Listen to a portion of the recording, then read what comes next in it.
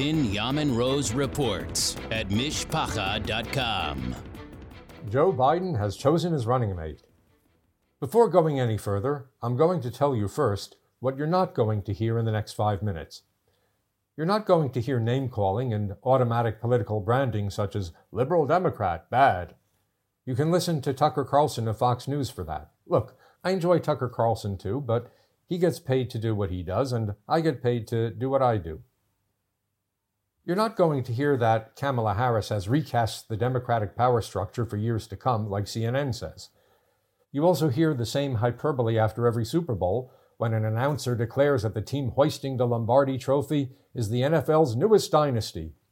And then the next year, that team doesn't even make the playoffs. If Biden gets trounced in November, I predict Harris will not be the party's presidential candidate in 2024. What you will hear from me is what I know about Harris from personal observation of her in action in Washington, D.C. I will tell you how I think she can help Biden win in November. I will also tell you how I think she can help Biden lose in November. And finally, I will share my thoughts about how Biden and Harris are ideological twins when it comes to their policy on Israel. But first, I want to begin with me patting myself on the back.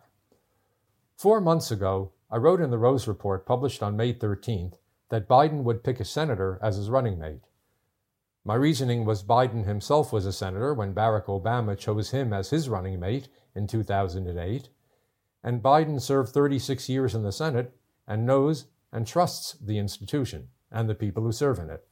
Okay, even a broken clock is right twice a day, so I now return my hand to the front of me. Let's talk about Harris's short track record in the Senate. She is a first-term senator from California and sits on the Senate Judiciary and Intelligence Committees, just as Biden did as a young senator.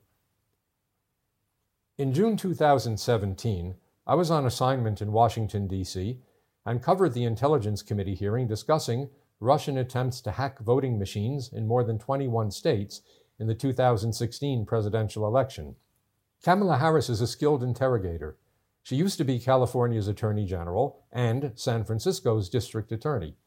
She knows how to get to the bottom of a matter. I also watched her grill Brett Kavanaugh during his confirmation hearing for the Supreme Court. President Trump called her nasty for her line of questioning, but I didn't see it that way. She was very even-tempered and tenacious, and she made Kavanaugh wiggle and squiggle in his seat.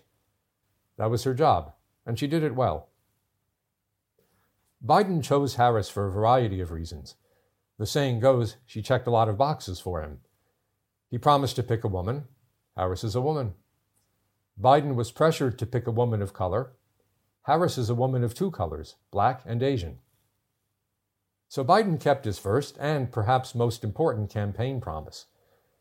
But how does Kamala Harris help Biden in November? On the plus side, Harris is 22 years younger than Biden. We don't know if Biden is well enough to serve even one term if elected, so having someone younger and dynamic on his ticket diminishes the age concern. She's also a major league fundraiser. Kamala Harris raised over $20 million for both her Senate and presidential races combined, much of it from fellow lawyers, wealthy retirees, the entertainment industry, and Wall Street. So she gives the Biden campaign a big financial shot in the arm.